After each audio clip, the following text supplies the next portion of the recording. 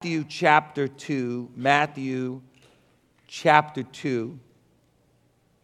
verse 1. After Jesus was born in Bethlehem, everybody say Bethlehem, in Judea during the time of King Herod, Magi from the east came to Jerusalem and asked, "Where is the one who has been born King of the Jews? We saw his star when it rose and have come to worship him."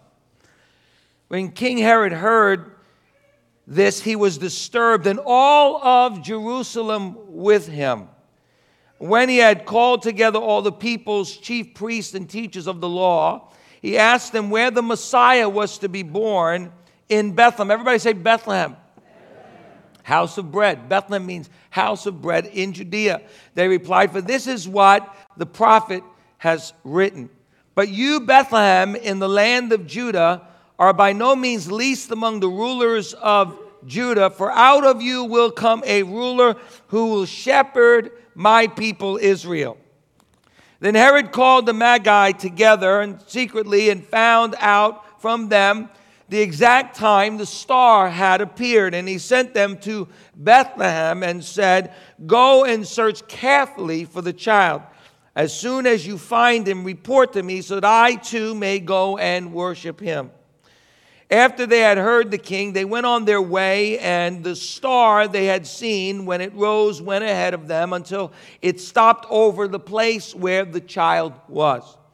When they saw the star, they were overjoyed. Everybody say overjoyed. On coming to the house, they saw the child with his mother Mary, and they bowed down and worshiped him. Then they opened their treasures and presented him with gifts of gold, frankincense, and myrrh. And having been warned in a dream not to go back to Herod, they returned to their country by another route. This morning I want to continue my series entitled Bethlehem, where God does amazing things, where God does ginormous things, gigantic things out of little things. And last week we learned that Bethlehem, even though it was a small town, that God used Bethlehem to teach us that God always needs just a little seed to turn it into an incredible miracle. That God uses seemingly insignificant people to do significant things, and that even though at times we feel like we've been forgotten, God never forgets a promise. Somebody say amen. But this morning, I want to focus on some wise guys. I'm not talking about The Godfather. Hey, you know what I'm talking about? I'm talking about some wise guys that we find in the Bible. Now, the Bible tells us that these wise men came from a far place. And I want to talk to you a little bit about these wise men because I have always been intrigued about who these wise men were. I always wondered, were these guys really wise? Who were they? Where did they come from? Now, some people say they were three kings. Were they actually three kings? Did they actually come to the manger, or did they come to a house? How did they even know about the star? How did they know about the Messiah? How did they know that there was going to be a king that would be born to the Jews? Remember, these are pagans. These are ungodly, or in some sense, obviously, they're not Hebrews. And so why did they give the king what they gave the king? And why was it such a big deal that they would travel such a far journey to come to this little town called Bethlehem to find this king? Now, the truth is, Matthew doesn't say that they were kings. Now, I know we want to say that they were kings. You know, we've got a lot of tradition, and tradition upon tradition upon tradition. And so we love the manger. How many of you have a manger? You know, this week I was kind of blown away. Like one of you have a manger. But I was blown away. I went to Ace Hardware, and there were these big blow-ups. You know those big blow-ups they have? I hate those things. I don't know about you, but I just hate them. You know, you put them in front of your house, and half of the time they're not even up. They're just like on the floor. And I was just amazed because, you know, they had these big blow-ups. They had reindeers, and they had Santa, and more Santa, and more Santa. And then they had in the corner just this little tiny manger. And I thought to myself, what in the world is wrong with this picture, Now I know that some of you believe in Santa and you want your kids, and, you do the little cookie thing with the milk and all of that stuff. But, here's the bottom line. You can have some fun, but don't take the focus off the main thing. Don't take the focus off the main man. The main man is Jesus. Somebody say amen, glory to God. He's the main man. But, over the years, we've had a lot of tradition upon tradition. And so we love the manger scene, and we love the fact that the kings come. We even gave the kings names, right? And they come with their gold, and we know that that's biblical. But other than that, it doesn't say much about really that they were kings, or doesn't say a whole lot about what their names were. But the Old Testament actually has some very important information about who they were. And it's basically found in the book of Daniel. Now, we've got to understand something because it's so powerful. And I know so many of us, we don't really know how to read the word in context.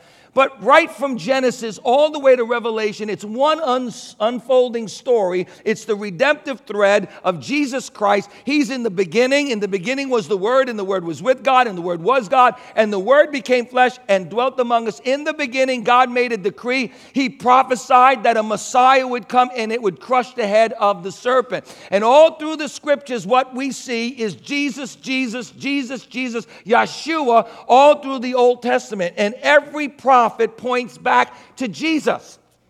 And every story points back to Jesus. Every story is about redemption. Every story is about God's sovereign providential plan in the lives of the people of Israel, and how we can learn that God is at work in every situation in our lives. Somebody say amen.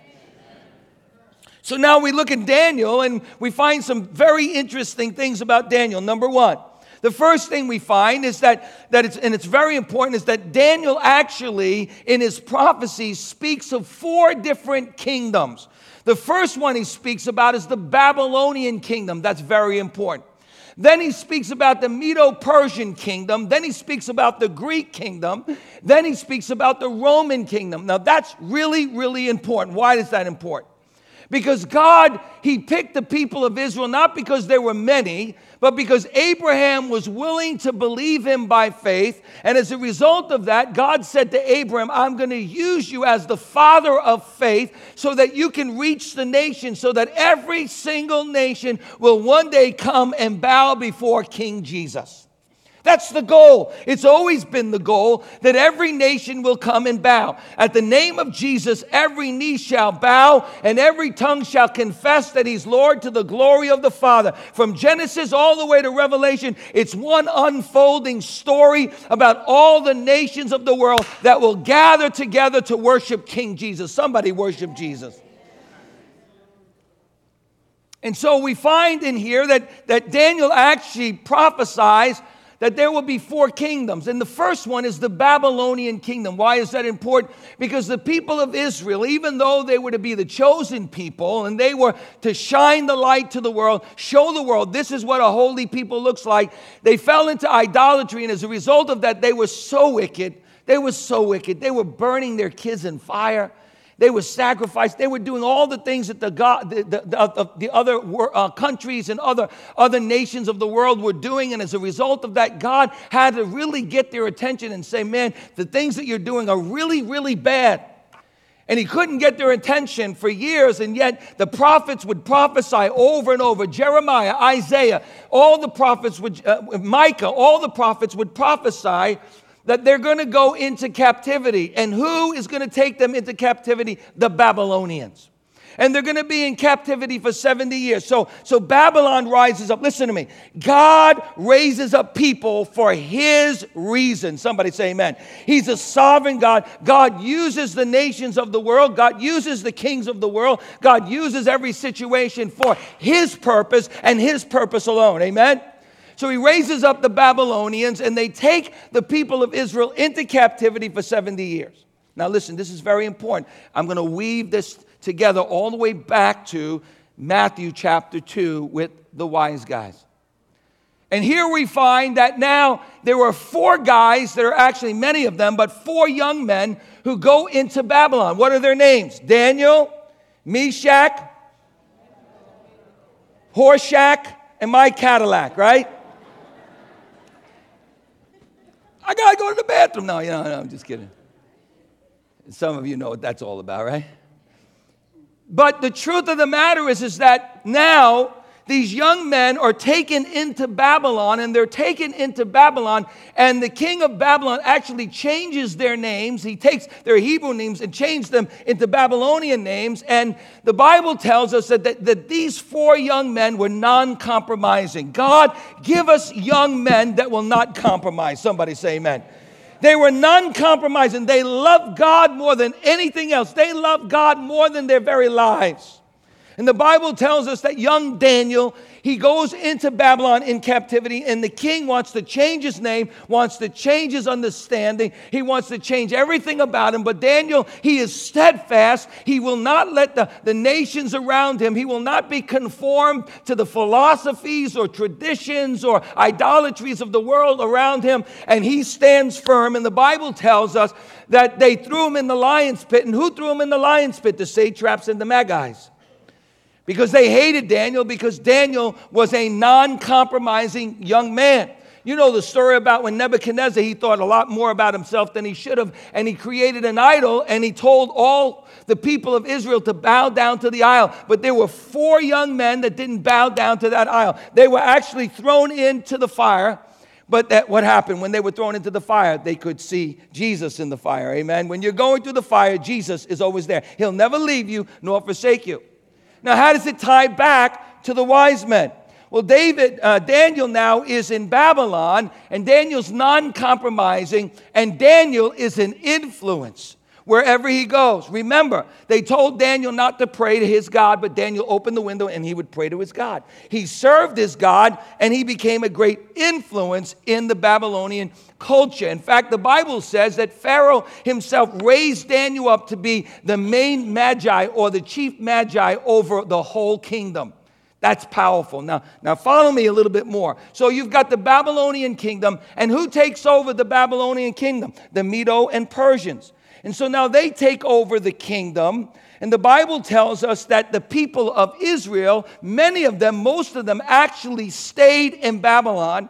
And the book of Jeremiah says, I know the plans that I have for you. Well, right before he says that, he tells the people of Israel, settle down in Babylon. You're going to be there for quite a long time. You're going to be there for 70 years, and I want you to buy houses, and I want you to plant, I want you to do a whole bunch of things. You're going to be there and bless the people of Babylon. He says, if you're blessed and you're a blessing to them, then the world is going to be blessed. So they settled down, and many of them stayed back there in Medo-Persia or in Babylon.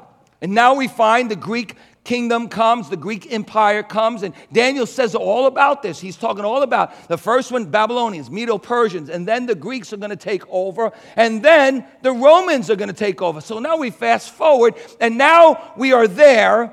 We are at the manger. We are there with the Messiah.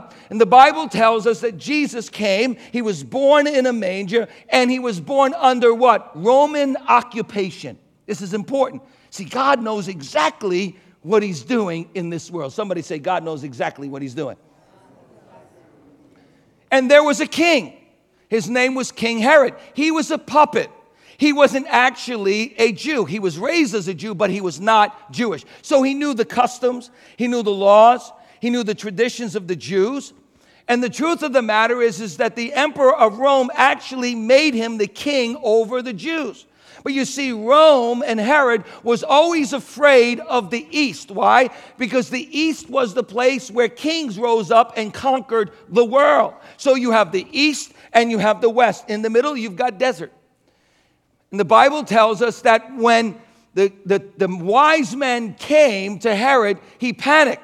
Okay, let's talk a little bit more about tradition, because we think tradition tells us that there were 3 kings, and they got on their camels, and they rode across the desert, and they came to this place, Jerusalem, and everybody was in a panic because of these 3 kings.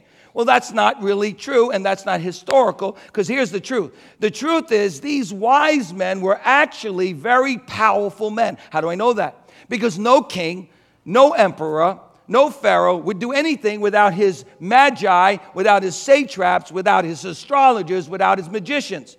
They were the counselors. In the council of many, there is safety. So every king, every emperor had their own magi, had their own counselors.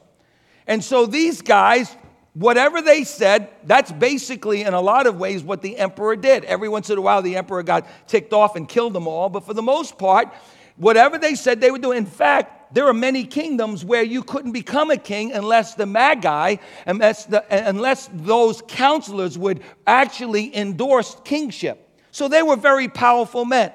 And how long did it take to get from the east, from Babylon, to the manger or to the house where Jesus was? About 2.5 months. And it was a very dangerous journey. Took 2.5 months, and they needed a lot of food, and they needed a lot of protection because there were a lot of dangerous roads. And so the truth of the matter is, historically, you would know that these magi's would come. They wouldn't come with just 3, and the Bible doesn't even say there were 3. It just says wise men came from the east. Why do we say there were 3? Because of the gold, the incense, and the myrrh. We thought, well, it's got to be 3. You see how tradition comes into all of these things? And so we have our pageants, and I love our pageants, and we have the manger, and we have the 3 kings that come, and they bring their gifts. But the Bible says they came from the east, and the truth is there was probably a regiment of soldiers that came with them. There was enough food to last them 2 or 3 months, and they didn't ride on camels. They rode on horses. And now they come into Jerusalem. Now listen, here it is. Now they come into Jerusalem, and Jerusalem's in a panic. Why? Because they're searching for a king. Well, Herod's in a panic because Herod was a very jealous man. He was a very insecure person, and anytime anyone wanted to rise to power over him, or even in any way there was a threat of that, he'd kill them. So listen, he killed 9 out of his 10 wives. Talk about, I wouldn't want to be, in that position, huh? How many of you like to be one of Herod's wives? Not only did he kill 9 to 10 of his wives, but he killed some of his brothers, and he killed his relatives. He'd kill anybody that was a threat to him. That's why the Bible says that when he found out about this king, what did he do? He had all the babies up to 2 years old killed in Jerusalem, which is predicted and prophesied in the Old Testament, because this man, he wasn't taking any chances. He was very jealous. He was very insecure. And so now these wise men come with their entourage, and when they come into Jerusalem, they inquire about this king. Herod's in a panic, and Jerusalem is in uproar. Why? Because they're coming in. And so Herod now comes and meets with them. They have this political meeting, and Herod says to them, listen, I'm with you guys, and if there's a king that's going to rise up, I want to go and worship him as well. But Herod had no plans on worshiping King Jesus. He had a plan of finding out who he was so that he can kill him. Listen, the devil comes to steal, kill, and destroy. He's always wanted to kill us. He's always wanted to destroy us. But Jesus comes to give us life, and that life more abundantly. Somebody say amen. Now here's where the story really gets powerful. Because now we think to ourselves, where did the wise men get this information? Because, when I read Matthew chapter 1, I understand the genealogy, and I understand that the Messiah had to come from the line of David. I get that.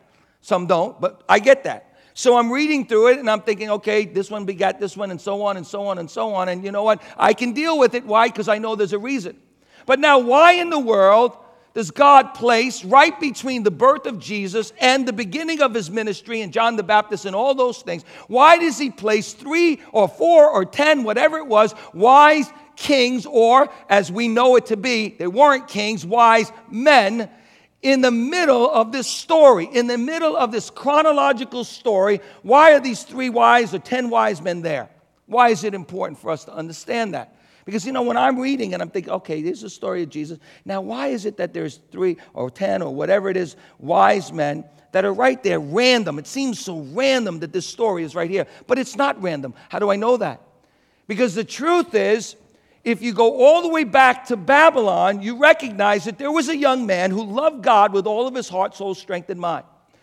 And he held to the scripture, and he was so influential that he influenced the whole kingdom of Babylon. It only takes one person on fire for God. It only takes one person that's non-compromising. It only takes one young man, takes one young lady to stand up in their college, stand up in their high school, stand up in their community and say, you know what? They can do whatever they want. They can throw me in the lion's den. They can throw me in the fire, but I'm going to be faithful to God. Why? Because all that time somebody is watching what you're doing. Somebody's listening to what you're saying, and you are planting seed for the future. Somebody say amen, glory to God. So here's Daniel, and he's just living out his life, and he's reading the word, and guess what? He begins to influence the other magi. How do I know that? Because he was the chief magi. And some of the magi, they didn't want to know, but some, they were influenced by Daniel. And all through that time, through the Babylonian Empire, through the Medo-Persian Empire, through the Greek Empire, Daniel's influence is felt all the way up to Matthew chapter 2, when 3, 4, 10 wise men come and worship Jesus. So what does that have to do with my life? What does that have to do with your life? It has everything to do with our lives. Because you see, sometimes God is going to bring us out of our comfort zone. Sometimes God's going to lead us into situations that are far from our mind. And the Bible tells us that we are to trust in the Lord with all of our heart and lean not on our own understanding, but in all our ways. When God lets us go through the fire, when God allows us to go through difficult times and trials in our life, when we don't even understand what's happening in our life, I want you to know God is still in control. Hallelujah. And if we would say, God, I trust you with all my heart, and I trust you with all my soul and my heart and my mind, and Lord, I'm going to believe that no matter why I'm in this situation, there's a reason God can use you in a big way. You see, maybe you're here today and you say, why is this happening in my life? Well, maybe God is orchestrating something really big. In fact, let me say, I believe God is orchestrating. He's putting things together in your life to use you in a great way. You see, we're not our own. We're bought with a price. And we are the light of the world. And the truth is, everything we do, everything we say influences somebody else's life.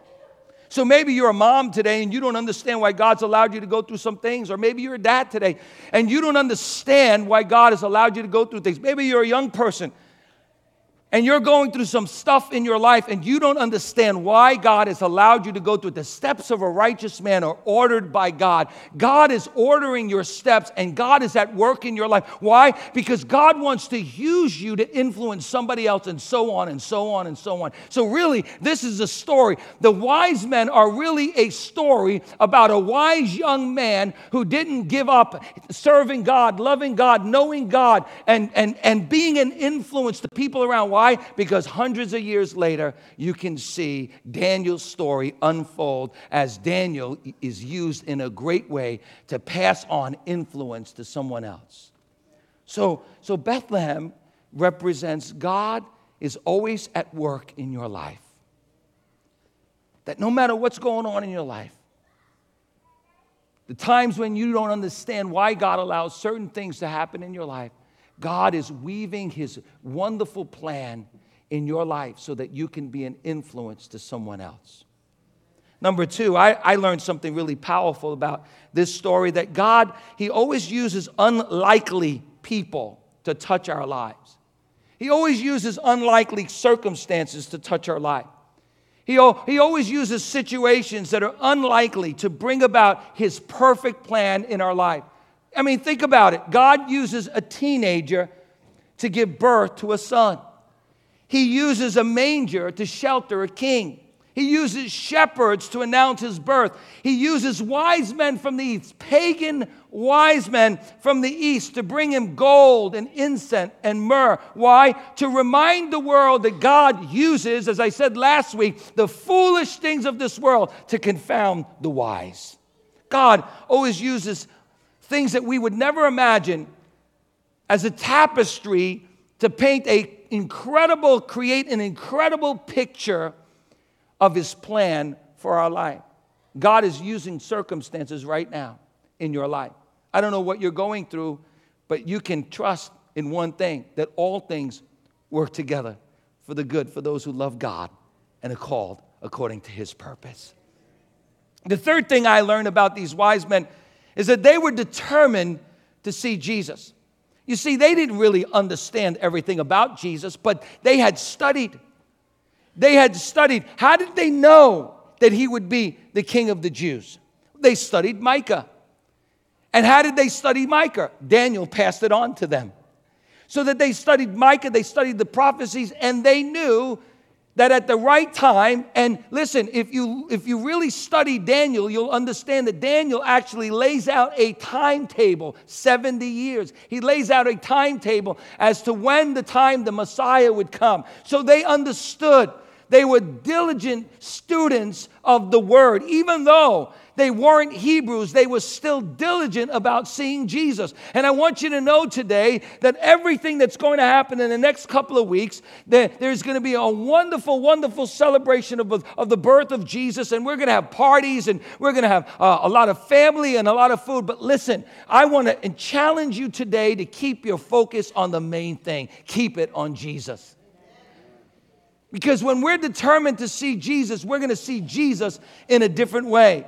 Nothing could keep them from seeing Jesus. They were diligent in their search for Jesus. Verse 2 says they went to inquire as to where the baby was to be born.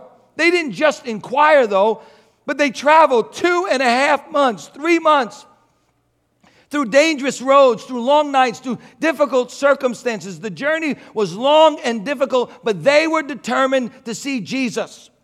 And the truth is, this Christmas will come and go. But only those who are determined to see Jesus, only those that are determined to experience Jesus in a new way will see him in a new way. God says, you will find me when you seek me with all your heart. Now you can't find Jesus if you're a casual searcher of Jesus. You know, think about it for a moment. The King of glory came down from heaven and was born in a manger, but only a few people could really see it. And I believe that Jesus is hidden. As the Bible says, the God of this world has blinded the eyes of the unbelievers so that they cannot see.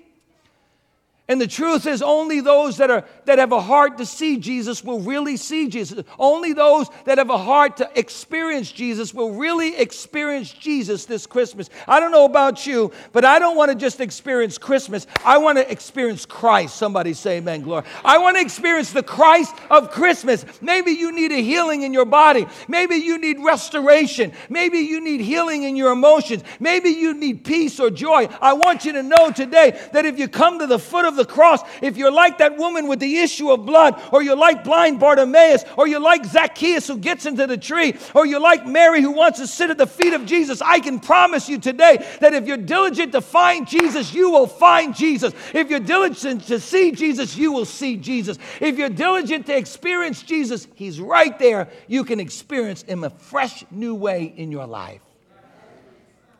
Jesus, I pray today that you would take the blinders off our eyes, oh God. And Lord, I pray today that we would not be lukewarm, half-hearted seekers, Lord. God, you said that you would spew us out of your mouth, oh God, if we are lukewarm, half-hearted seekers, God. You said that we would find you when we seek you with all of our hearts.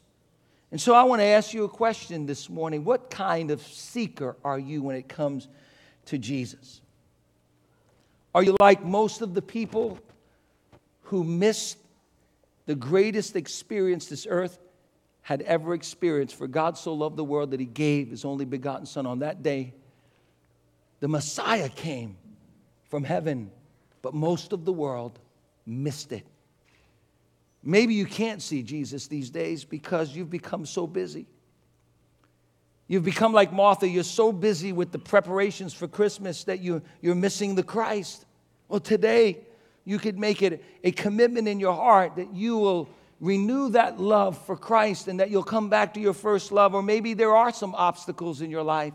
And maybe you need to be like Zacchaeus, who says, I will see Jesus no matter what. Or maybe like the religious Pharisees, Christmas is just a religious observance. It's just an observance of something that happened 2,000 years ago, but the Christ of 2,000 years ago is not really working in your life today. Or maybe it's sorrow. Maybe you can't see Jesus today because you lost someone that you love, and maybe there's a little anger or heartache in your life, and as a result of that, you just can't see Jesus. Like Isaiah, when the Bible says when the king Uzziah died, Isaiah had a choice to make. Either he pressed in to see Jesus, or he pressed in to see God, or he would miss God because of his sorrow. But the Bible says, the year that Uzziah died, I saw the Lord high and lifted up, and his train filled the temple. God wants to minister to your sorrows today. God wants to minister to your heartbroken situation today. Or maybe it's doubt, like Thomas. He couldn't see Jesus because there was doubt in his heart. Whatever it is today, I want you to close your eyes right now. And I want you to ask the Lord to touch you right now. And I want you to close your eyes, and I want you to pray this prayer. Lord Jesus, I want to see you again. I want to see you clearly. I want to experience you in a new, deep way. Number 4, the wise men teach us that God is able to lead us every step of the way. Not only does God have a plan from the beginning, but maybe you're a young person in this room and you're wondering, can I really trust that God is going to lead me? Can I trust that God's going to lead my way in my career or lead my way in marriage? I want to tell you today that the steps of a righteous man are ordered by God, and that you can trust that God's going to lead you. I love what it says in verse 8. After they had heard the king, they went on their way, and the star, I love that, the star. There's only one star. His name is Jesus. He's the bright and morning star. And the star they had seen when it rose went ahead of them until it stopped over the place where the child was. God led the wise men right to where Jesus was. And God still has a perfect plan for your life. And God will lead you one step at a time if you trust Him with all your heart, soul, strength, and mind. But I love this as it kind of culminates as the worship team comes. But I love this because the Bible says here's pagan wise men. They weren't Hebrews. But when they encountered Jesus, they had enough wisdom and discernment to do one thing, to fall on their knees and worship Him. And I wonder if God really actually used these pagan wise men as stones that cried out. Because Jesus said, if you don't worship me, the stones will cry out and worship me. Here's what it says. When they saw the star, they were overjoyed. They were overjoyed on coming to the house. And they saw the child with his mother Mary. Now, they didn't really come to the manger, because it was 2 to 3 months after Jesus was born, they came into the house. But the Bible says the moment they encountered Christ, they were overjoyed because they were in the presence of Almighty God. They were in the presence of a king. They didn't understand it all, but they knew this one thing. This is a king, and the king deserves my praise and worship and honor. And I'm wondering today if we really understand that Jesus really deserves all of our praise, all of our worship, all of our adoration. I hate to tell you this, but some people say, Pastor Steve, here's the truth. The truth is, I'm a quiet person. I'm a reserved person, and I'm not the kind of person that raises my hands and shouts. And you know what? Worship is something that we do in private. Here's what the Bible says. As I've studied the Old Testament, I've learned one thing, that David said that when you come into the presence of God Almighty, you should shout. You should bow before the Lord. You should raise your hands. You should dance before the Lord. Because you see, the truth of the matter is I think that many people don't understand who's really in their presence. They don't understand really what happened in their life. Listen to me. The King of Kings and the Lord of Lords stepped off His throne, and He was born in a manger so you and I could have peace with God. And friend, when it really becomes a reality in our heart, when it becomes a reality in our mind, when we recognize the King of Glory came from heaven and died on the cross for us, I want to tell you something. We'll become like David, as the Bible said, when the presence of the Lord came into Jerusalem, when the Ark of the Covenant of God came into Jerusalem, David took off his royal robes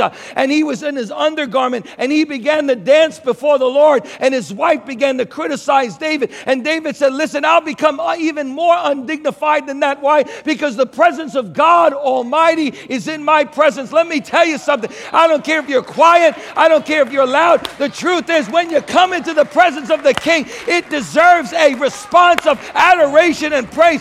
Deep, passionate praise before the Lord. Glory to God. Hallelujah. They had the wisdom to recognize they're in the presence of the King. Friend, you are in the presence of the King. Hallelujah. And the King deserves our total worship. David said, I will bow before the Lord. These wise men had enough common sense to bow before the King in adoration. These wise men began to shout. They were overjoyed. The Bible says they were in the presence of the Lord. David said, shout unto God with a voice of triumph. They had enough wisdom to know to raise their hands and surrender before the Lord, as David said, and we will raise our hands, we will clap, we will sing, we will rejoice before the Lord. Friends, singing and bowing before the Lord is not something we do before the sermon because we don't have enough time to preach. I could preach all day. It's not the preliminaries until we hear the word. It is the word. The word was in the beginning. The word was God. And the word became flesh and dwelt among us. And we beheld his glory, the glory that came from the Father. And he was full of grace and truth. And everything culminates at the end with every nation coming before the King. Can you imagine for a moment if we got to heaven and we saw Jesus and we said, sorry, Jesus, I'm the quiet type. Sorry, Jesus, I'm the reserved type. I think when you see Jesus face to face, as I often say, you're just going to have one reaction. Wow! And after 1,000 years, you're going to take a breath and then you're going to say, wow! And I behold every people from every tribe, from every nation, the Bible says. See, that's what Daniel said from the beginning. I beheld every people, every tribe, from every nation around the throne room of heaven, declaring, holy, holy, holy is the Lord God Almighty. He is worthy to receive praise and glory and honor. And they bowed before the Lord and they shout before the Lord. I believe that there is a place in Revelation where it says, and we heard a great thunder. I believe it was the thunder of the nations, hallelujah, recognizing that they were in the presence of Almighty God. And there's only one response when we get into the presence of Almighty God. It is a response of absolute abandonment. It is a response of passionate praise and worship to the Lord. How do I know that? How do I know that? Now, I know some people would say, but worship is what we do every day of our life. Yes, worship. Worship happens as we give. Worship happens as we love. Worship happens in our work. But also, the Bible says, from the abundance of the heart, the mouth speaks. Who in this room understands that the King of glory came from heaven and he was born in a manger to die on the cross so that we might have eternal life? And he rose on the third day and he's seated at the right hand of the Father in glory. If you know that, if you understand that, then your response should be to get up off your seat right now, stand before the Lord and give the Lord a clap and give the Lord applause and thank the Lord and bless him. Bless the Lord, oh my soul, and all that is within me. Bless his holy name. Hallelujah. Hallelujah, Lord. Oh, would you just break out all across this place? Raise your hands before heaven today and just begin to worship the Lord today. Say, thank you, Jesus. We'll give you all the glory, God. We'll give you all the honor, God. Hallelujah, Jesus. You're worthy, oh God. You're worthy, King Jesus. King Jesus, you're worthy. Hallelujah. Oh, come, let us adore. Oh, come, let us adore Him. Oh, come, let us adore Him. Christ.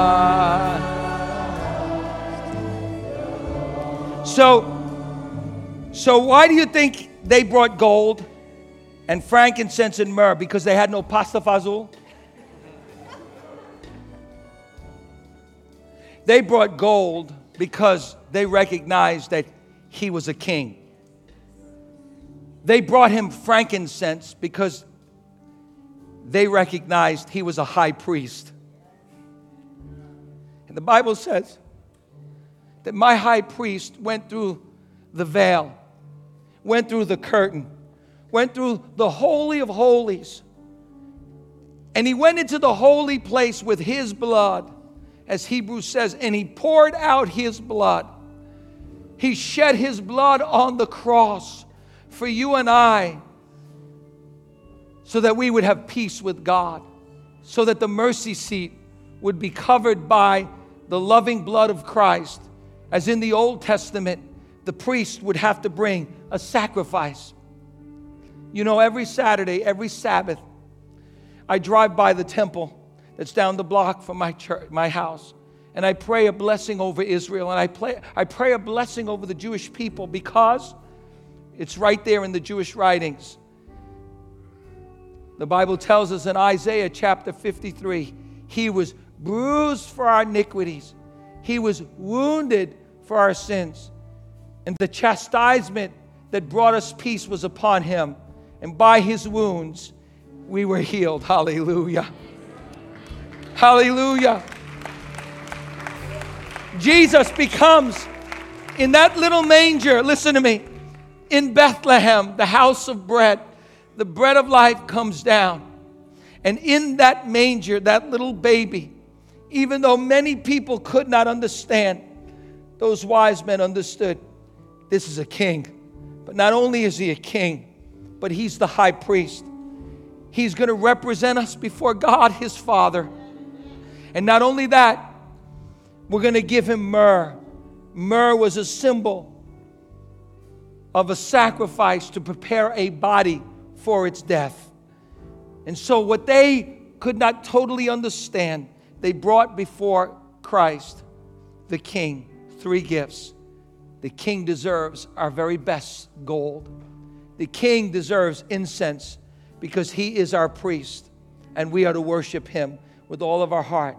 And we are to give him thanks, because it was by his blood on the cross that we have peace with God. Would you raise your hands and sing, "Oh, come, let us adore him"? Would you sing it with all your heart tonight? Would you sing it with all your heart today? Oh, come, let us adore. Lord, you do all things well, Lord.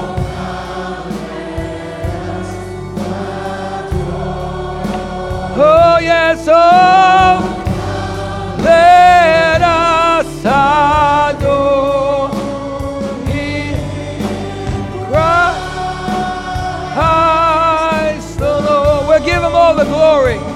Oh, we'll give him all the glory. We'll give him all the glory.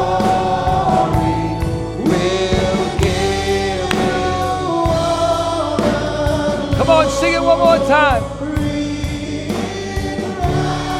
Come on, sing it with all your heart. Hallelujah.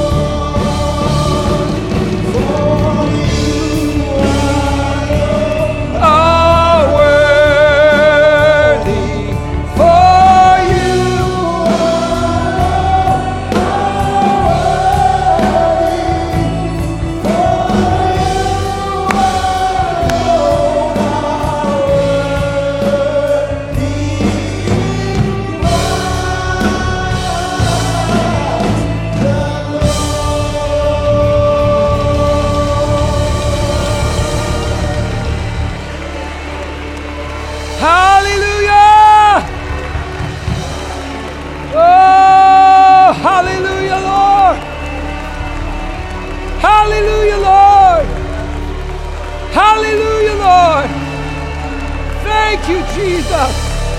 Thank you, Jesus. Thank you, Jesus. Hallelujah.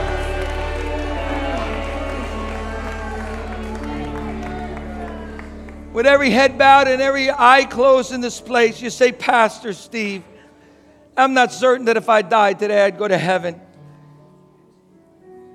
Pastor, I've never heard it taught that way, that the wise men brought gifts of gold and incense and myrrh because he was a king, a priest, and he would die, sacrifice his life for my life. And today I want to accept the free gift of eternal life. Friend, the Bible says the wages of sin is death, but the gift of God is eternal life. Man, I like gifts, but without the eternal gift, without the gift of Jesus, we wouldn't have Christmas. We would have no reason to celebrate. Those that walked in darkness have seen a great light. And this is a sign that God will give you. The virgin will bear a child, and they shall call him Emmanuel, which means God is with us. Hallelujah. Aren't you glad that God is with you today? Hallelujah. God is with us. God walks with us. God walks with us. You say, Pastor, pray for me today. I need to accept that free gift of eternal life. I'm not certain that if I died today, I'd go to heaven. But today I want to give my life to Jesus while every head is bowed, every eye is closed. Maybe you're watching via live stream today. Maybe you're in the balcony, or maybe you're in the cafe today. You say, Pastor, would you pray for me today? I want to give my life to Christ. Would you raise your hands right now? I want to pray for you. God bless you. God bless you. God bless you. In the balcony, you say, yes, I want to give my life to Christ today. I want to ask Christ to forgive me of my sins. God bless you. Right after the service today, we've got some what we call altar counselors. And if you raised your hands, I want to encourage you to come forward and see one of these counselors. They want to give you some information so that you could start your journey of faith, learning the love that God has for you today. But maybe you're here today, you're already a believer, but you're going through some dark times in your life. And sometimes you wonder, God, have you forgotten me? God, why do I have to go through what I'm going through? I want you to know today that if you surrender yourself to God, like Daniel did, to say, even if I'm carted off to Babylon, Daniel was torn away from his family. He was torn away from everything he knew. He was a young man. But he said, I'm gonna follow God no matter what it costs me. I'm going to love God with all my heart. One day at a time, I'm going to love God. I'm going to be committed to God. Maybe you're here and say, Pastor, I'm going through a dark season in my life. Would you pray for me today that I would stay committed?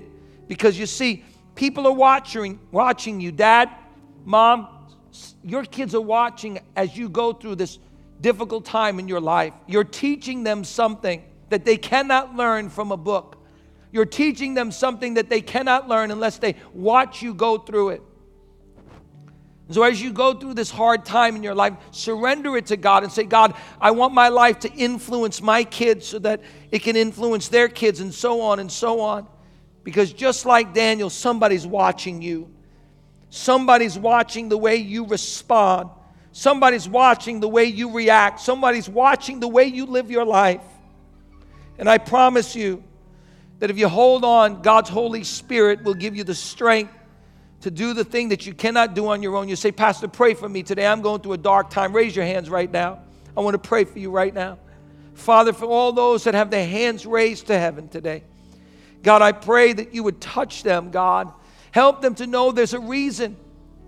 And God, that you're orchestrating a plan, God. You're weaving an incredible plan in their life. And you want to use them to be an influence to someone else, oh God. Father, you'll never leave them. You'll never forsake them. You're walking with them today in the darkest, deepest valleys of their life. God, may they know that there's not only a reason, but out of it, God, you're going to be glorified. Out of it, you're going to be glorified, God. People are going to see and understand Messiah because they're reacting the right way. And maybe you're a young person in this room today. You say, Pastor, I'm afraid to give my whole life to Christ because I don't know if I can trust that He's going to lead me. He's going to direct my path. I want you to know today that if you give your life to Christ and you trust Him with all your heart, God will lead you. You're a young person. You say, Pastor, I feel like God wants to use me. I feel like I need to just trust Him all the way with my life. I want you to raise your hands right now. I want to pray for anyone in this room, but especially young people. Father, I pray right now for that young man. God, that young lady, God. Father, so often we are tempted to take shortcuts, Lord.